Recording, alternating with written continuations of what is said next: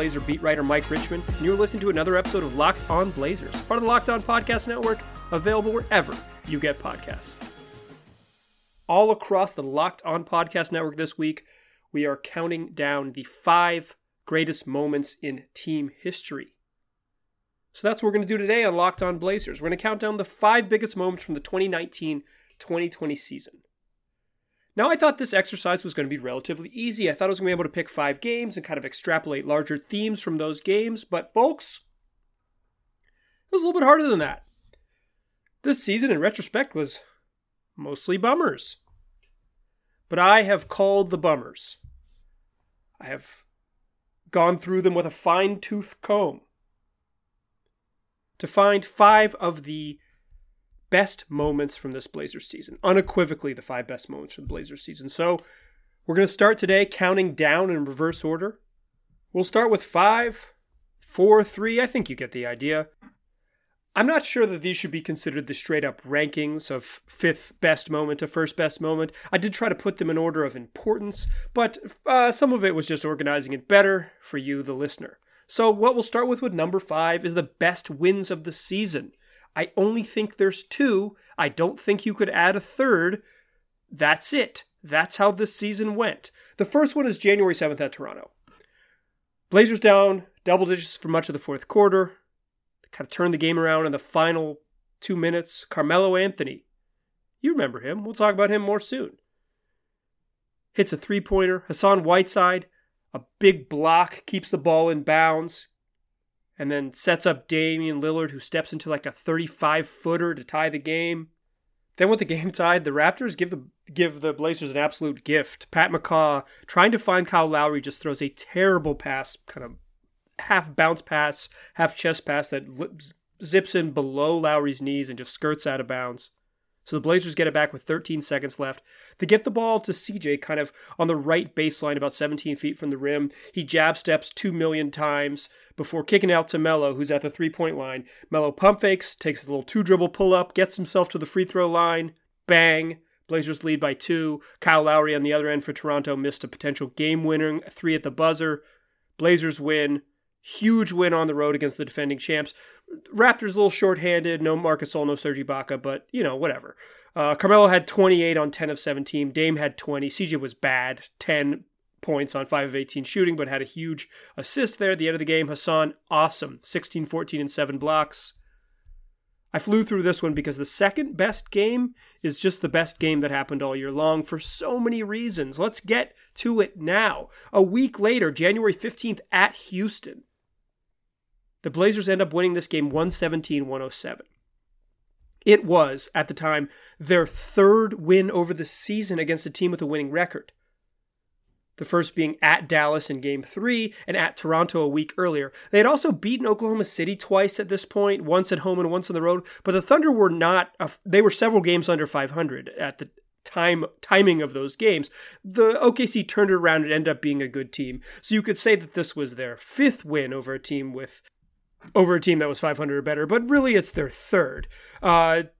And this was just unequivocal. This is probably the best game of the season, but it's not their best game of the season because they won 117-107 against a legit Western Conference playoff team. It's the best game of the season because so much off the court stuff happened. A lot of this dialogue I owe credit to the intrepid reporting of my friend, colleague Jason Quick of The Athletic. He reported that Terry Stotts in the middle of the 3rd quarter yelled at Hassan Whiteside, and pardon the language here, he said, "It's your job to help," Stotts said, leaning into Whiteside as they came into the huddle. "He's the best fucking player in basketball. We need to help." Hassan Whiteside had not rotated over to guard James Harden, and Terry Stotts was letting him know about it.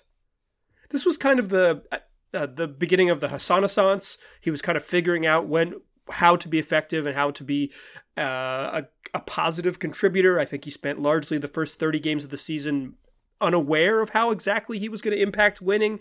He was starting to figure it out here, and Terry Stotts was making sure he didn't forget it.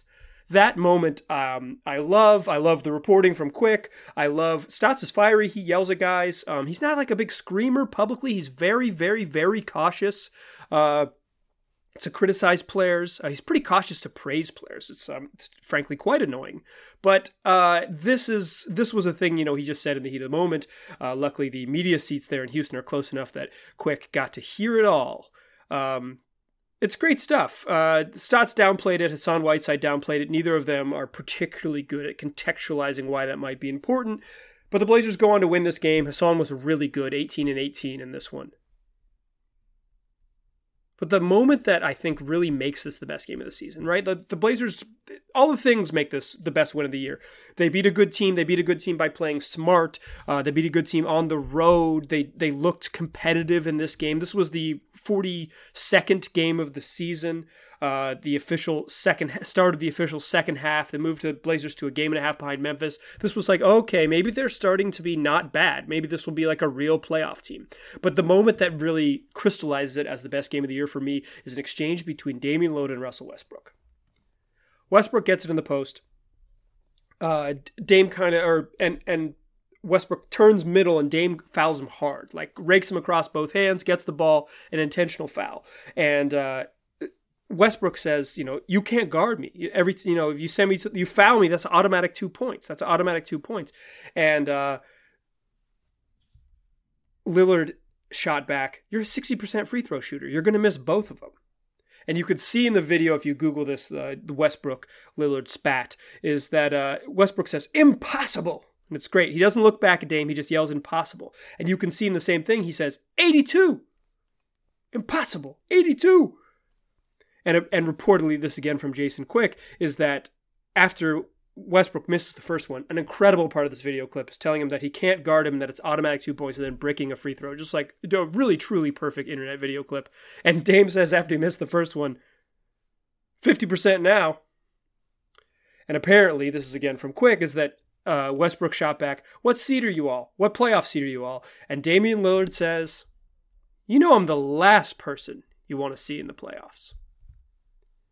So these were the best 2 games of the year. The Toronto win, a convincing win over the defending champs, a road win over Houston that featured just some incredible scenes. Terry Stotts yelling at Hassan Whiteside, the type of things that I think plenty of people who are frustrated with sort of Hassan would probably like to yell at him several times. And the Dame Westbrook beef, all of that sort of grouped into the Blazers winning by 10 on the road, and just playing good basketball, looking like there's so many games this year when they were just like stupid the game away by giving up exactly what the other team's best player wanted, or the home against Toronto was a pretty good example. They were playing really well and Toronto just said, cool, you don't have anyone who could guard Pascal Siakam, and Siakam had 15 in the fourth quarter and the Raptors won. There were so many games that felt like that for the Blazers. This game in Houston was the opposite. They got a lead early in the second quarter, they held on to it late, and they didn't let Houston make a run, and there was beef. And that's what makes for the best games of the season. Second segment, talk a little bit about CJ McCollum looking like a point guard. It's the number 4 best moment of the Trailblazers season.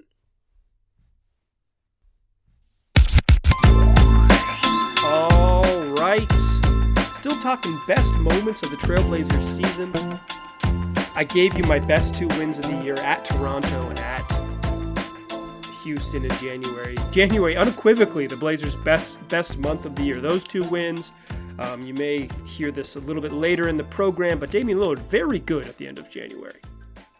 It's fun times to look back to now the season is on hold or maybe done for. But number 4 on the list after the number 5 was those 2 best wins. Number 4 is CJ McCollum looking like a point guard. Damian Lillard got hurt right basically as the All-Star break was happening, with about 3.5 minutes left in the final game before the All-Star break at Memphis. Damian Lillard injured his groin, went straight back to the locker room, and he missed 6 games after that. Now, things didn't go great for the Blazers. They went 2-4. Included in those 4 losses was a loss at Atlanta. Maybe one of their worst losses of the year. Certainly up there among them, their worst losses of the year. So this wasn't all perfect. But what this 6-game stretch allowed Blazer fans and myself to really see probably for the first time is CJ McCollum step into the lead guard role for the first time. And in those 6 games without Dame, he averaged 33 points, 8.3 assists, and 5.3 rebounds while shooting 48.3% from the floor and 40.6% from beyond the three-point line. He had 27, 10, and 6, 41, 9, and 12, 28, 4, and 10 dimes, 35, 5, and 5, and then closed out this 6-game run with 41 points, 5 rebounds, and 5 assists at Orlando. Like I said, the wins and losses stuff, I think kind of make this, how we appreciate this, a little bit murky. But what I will say this is the best all-around game we've ever seen CJ play. He's had better moments. Game 7 in Denver was just a fantastic moment, an all-time great performance. But this stretch of 6 games was kind of showing you maybe what CJ could be if the reins were really taken off him. And not just the reins, because I don't think he's being limited necessarily. I don't want to imply that. If he was asked to do something different, and that was just to straight up play point guard and lead a team, this is what CJ might look like. Is a guy who could go score, be efficient, get his shots, and still get dudes involved. He's never going to be a high-level rebounder. He's never going to be a high-level defender. But the idea that CJ McCollum could pass more seems pretty realistic, and this showed his ability to set the table. I don't think he's just this sort of like elite passer who chooses not to. I think he has to shift his mindset a little bit, shift his approach and say, okay, I'm going to pass the ball now. But what I think we learned during this 6-game stretch and why it was so important was that CJ is capable of shifting that mindset and putting it into practice. Here, this quote from Stotts is the most telling quote. This happened pre-game, right after Dame got back. I don't think Dame had played, but they announced Dame was going to come back after the Blazers won in Orlando. And Terry Stotts spoke to reporters pregame. I'm digging in my notebook for this one, my notebook being a Google Doc. Terry said, what CJ was able to do was because Dame wasn't out there. The ball was in his hands a lot. I think the impressive thing was that he took a leadership role on the court. He scored when he had to, he assisted, he did the things you would want him to do. I think one of our goals, not only this year but next year, is trying to make that happen more often, even when Dame is on the court. It was good to see him do that, and now we got to probably see more of it. We probably got to see more of it and try to make it happen. That is what passes for Terry Stotts as a very strong comment. And I think it's the most telling thing. CJ was really resistant when this idea was brought to him, like that he could somehow change his game and or change his approach and incorporate some of the passing stuff that he did when Dame was out, when Dame got back. But I will say this. When Dame was back on the court, CJ's assists didn't really go back down in the final 5 or 6 games before the season came to a halt. He continued to be more, at least his assist numbers continued to stay high. But I think Terry Stotts saying we need more to get more of this CJ is what makes this stretch so important. It's a recognition not only from us, the viewing public, watching these games, that man, CJ can be this floor general. He can be a guy who guides an offense and isn't just sort of like a score-only supercharged Lou Williams. This is maybe proof that he could be the lead guard on a really high-level offense. Of course, they went 2-4, but come on, this roster stinks. Even with Damian Lillard, they weren't particularly good. So I don't want to be too rude about the overall record, but the production, 33, 8, and 5, 40% from 3. I think that Orlando game was the moment when I was like, okay, this is like for real. They lost a handful, the first 3 when Dame was out. They kind of didn't get right. Then CJ had this monster game against a really bad Detroit team. He had, I guess that was the second game. Sorry. They lost the 3 out of the first 4 though when Dame's down. And he has 41, 9, and 12 against Detroit. And you're like, wow. They really needed him. They bailed him out from what otherwise would have been just a brutal, brutal loss. But he was fantastic in that game. But that game at Orlando was, I think, CJ really asserting himself maybe as that sort of leader and floor general and picking his spots. More so, he only had 41, 5, and 5 only, I say. But he only had 5 assists. But the way he kind of set that team up, the game was in the balance. And he and Gary Trent Jr. really helped take over that game. And I think that solidified for me sort of this was the best little stretch we'd seen from CJ in his career. Close out the show with the third biggest moment or best moment rather, from the Blazers season.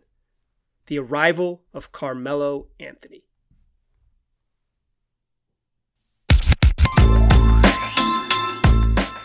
Still a pass first point guard. Still Mike Richman. You're still listening to Locked On Blazers. We're still talking the best 5 moments from the Trailblazers 2019-20 season. We talked about their best 2 wins at Toronto and at Houston. We talked about the 6-game stretch where CJ looked like a franchise-changing lead guard. Ditched the Robin outfit and started playing Batman for a little bit. But to close out the show, I want to talk about the 3rd best moment from the Blazers season, and that was the arrival of Carmelo Anthony. He arrived on November 11th. And it didn't start out great.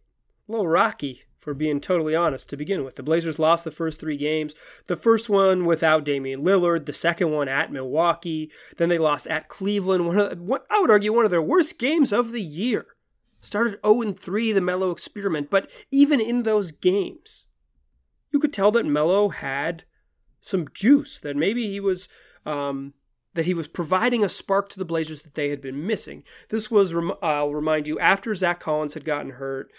They just didn't have a power forward really on the roster. They've been trying Rodney Hood there. He would get injured about 4 weeks later.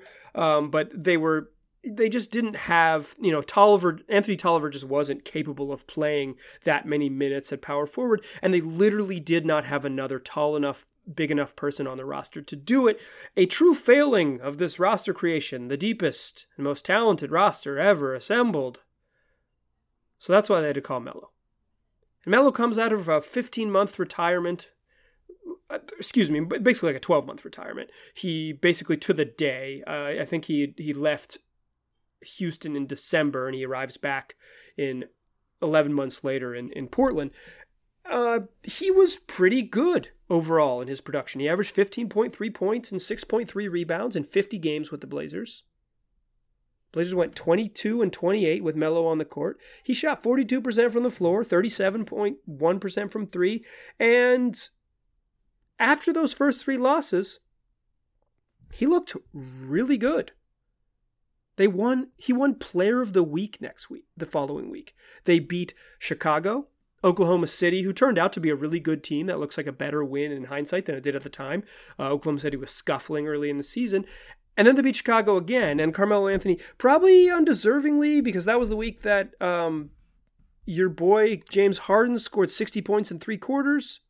But whatever. Player of the Week is stupid. James Harden will get other hardware. It was a way for the NBA to commemorate what Melo's arrival meant to the league. The Blazers go 3-0, and Melo averaged 22 points, 7.7 rebounds, 2.7 assists. He shot 57% from the floor, 45.5% from 3. He was balling. But I'm not remembering this season or even calling this the best moment of the year because he won Player of the Week. I'm calling because what Melo brought to the team, the aura that he brought to the team. He helped the Blazers avoid being abysmal. He didn't exactly push them into the realm of truly competitive, but he proved he can play. And he proved that he was an NBA player and that he had spent maybe unfairly a year away from the game. Probably some of his own doing. He probably wanted to start. The Blazers finally offered him an opportunity to start and play real minutes, and he got that, seized it, and was pretty good. Not a game changer like he was early in his career, but few are at his age. What he was a pretty dependable offensive player. He developed some chemistry with CJ McCollum. And he showed some of his flaws. He was a good defender if the guy was right in front of him, but not a great team defender. He's a good rebounder, kind of just like grabbing a rebound in traffic, but he's not like this blockout monster or a dude that really changes much of what your team can do on the defensive glass. You're either good with him or you're bad with him, and then he's not going to sway it too much in one way or the other. But that's the most important thing that Carmelo Anthony was that he was fun. He injected interest into a team that was on a pretty clear downward spiral, and the players respected and loved him. Damian Lillard would ask Carmelo Anthony for advice, not just like, yo, how do I attack this pick and roll, or what do I do if they trap me on the wing, but how to be the face of a franchise, how to be a leader, how to be the biggest voice, not only in the locker room, but in the market. And something that Dame had never been able to ask any of his other teammates. He could, the way him and LaMarcus's sort of trajectories were, that was never going to be appropriate for Dame to kind of ask LaMarcus that. He had never played with someone of Melo's stature, and he did what great leaders do, is that he asked someone, how do I approach this? CJ clearly revered him. He called him a legend. He said things about Melo that he's quick to just sort of offhandedly praise Melo in the way that CJ maybe doesn't do for a ton of other guys. Not that he's like snobby about it. It's just like he's very matter of fact in his post game dealings, and he would kind of go out of his way to be like, "Yo, Carmelo Anthony is a legend." And the young guys basically, like the young guys in the Blazers roster basically don't know an NBA without Carmelo Anthony. Nasir Little was born in the year 2000. Carmelo Anthony was drafted in 2003. All of Nasir Little's memoried life, all of his life he could possibly remember basketball in, has included Carmelo Anthony. Same with Gary Trent Jr., basically. Same with Anthony Simons. Certainly the same with Wenyen Gabriel and Caleb Swanigan. Caleb Swanigan later said if there was one veteran he wished he could play with his entire career, it was Carmelo Anthony. Trevor Ariza, a really good friend of Carmelo Anthony's, they had a great relationship, rekindling when Ariza joined the team later in the year. Guys really, really respected him. And just from a media standpoint, I loved the Carmelo Anthony experiment. I loved it. He listened when I asked questions. He made eye contact. I don't think he learned my name. I wasn't around the team really enough for him to learn my name, but he would do things that maybe other guys don't, which is listen and respond to the question you're asking. And if he doesn't like the question, he wouldn't just poo-poo it and give you a sort of cliched answer. He'd, push back a little against and say, actually, I think it's like this. I loved his honesty. I loved his candidness. I appreciated just the whole Carmelo aesthetic and vibe. He would play Marvin Gaye out of his phone. He was just he was the old head for lack of a better term. He was the old head in the locker room, the OG, and people treated and respected him as such. I'm not sure there has ever been a player as famous as Carmelo Anthony on the Blazers roster. I think Bill Walton probably was in the 70s. Like he was on FBI watch list and he was hanging out with Jerry Garcia and in the New York Times when he was still in college. Like he was a truly famous person. Scottie Pippen was incredibly famous, but kind of on another level. I think he's the only one that really compares. But I've never been around someone in my 6 seasons covering the Blazers that had the sort of like national global cachet that Melo does. Like, oh, Carmelo Anthony. Like you go to, and I talked about this with Jamie Hudson in an interview she actually did on this podcast, is that on the road, it would be crazy how many just sort of like hangers around, entertainment type people would want to come and ask Anthony things. And he was... Even talking to the Blazers PR people, they couldn't necessarily recall someone with sort of the global cachet and the fame that Melo had, and what it was like to sort of have him be on the team, and what type of sort of media attention those things bring. Carmelo wasn't great on the court. He's fantastic off of it. And for that, I think he was the third best moment. His arrival really changed the perception of the season. Certainly for his first month, it looked like he might save the season. And I think he kept the Blazers afloat and kept the Blazers interesting much longer than they otherwise would have been. And he was pretty good. He averaged 15 a game. He's pretty good. Solid. He's still a solid ISO scorer. He can do what he does. The Blazers let Melo be Melo, and he embraced it. That's why he's in my mind, the third best moment of the Blazers season is his arrival and participation. That's going to do it for today's show. In the next episode, we'll discuss numbers 1 and 2, the best and second best moments from the Blazers 2019-2020 season. Tell your friends about this podcast. They can find it wherever they already get podcasts. Just search Locked On Blazers. We'll be there waiting for you. Appreciate you listening. Talk to you soon.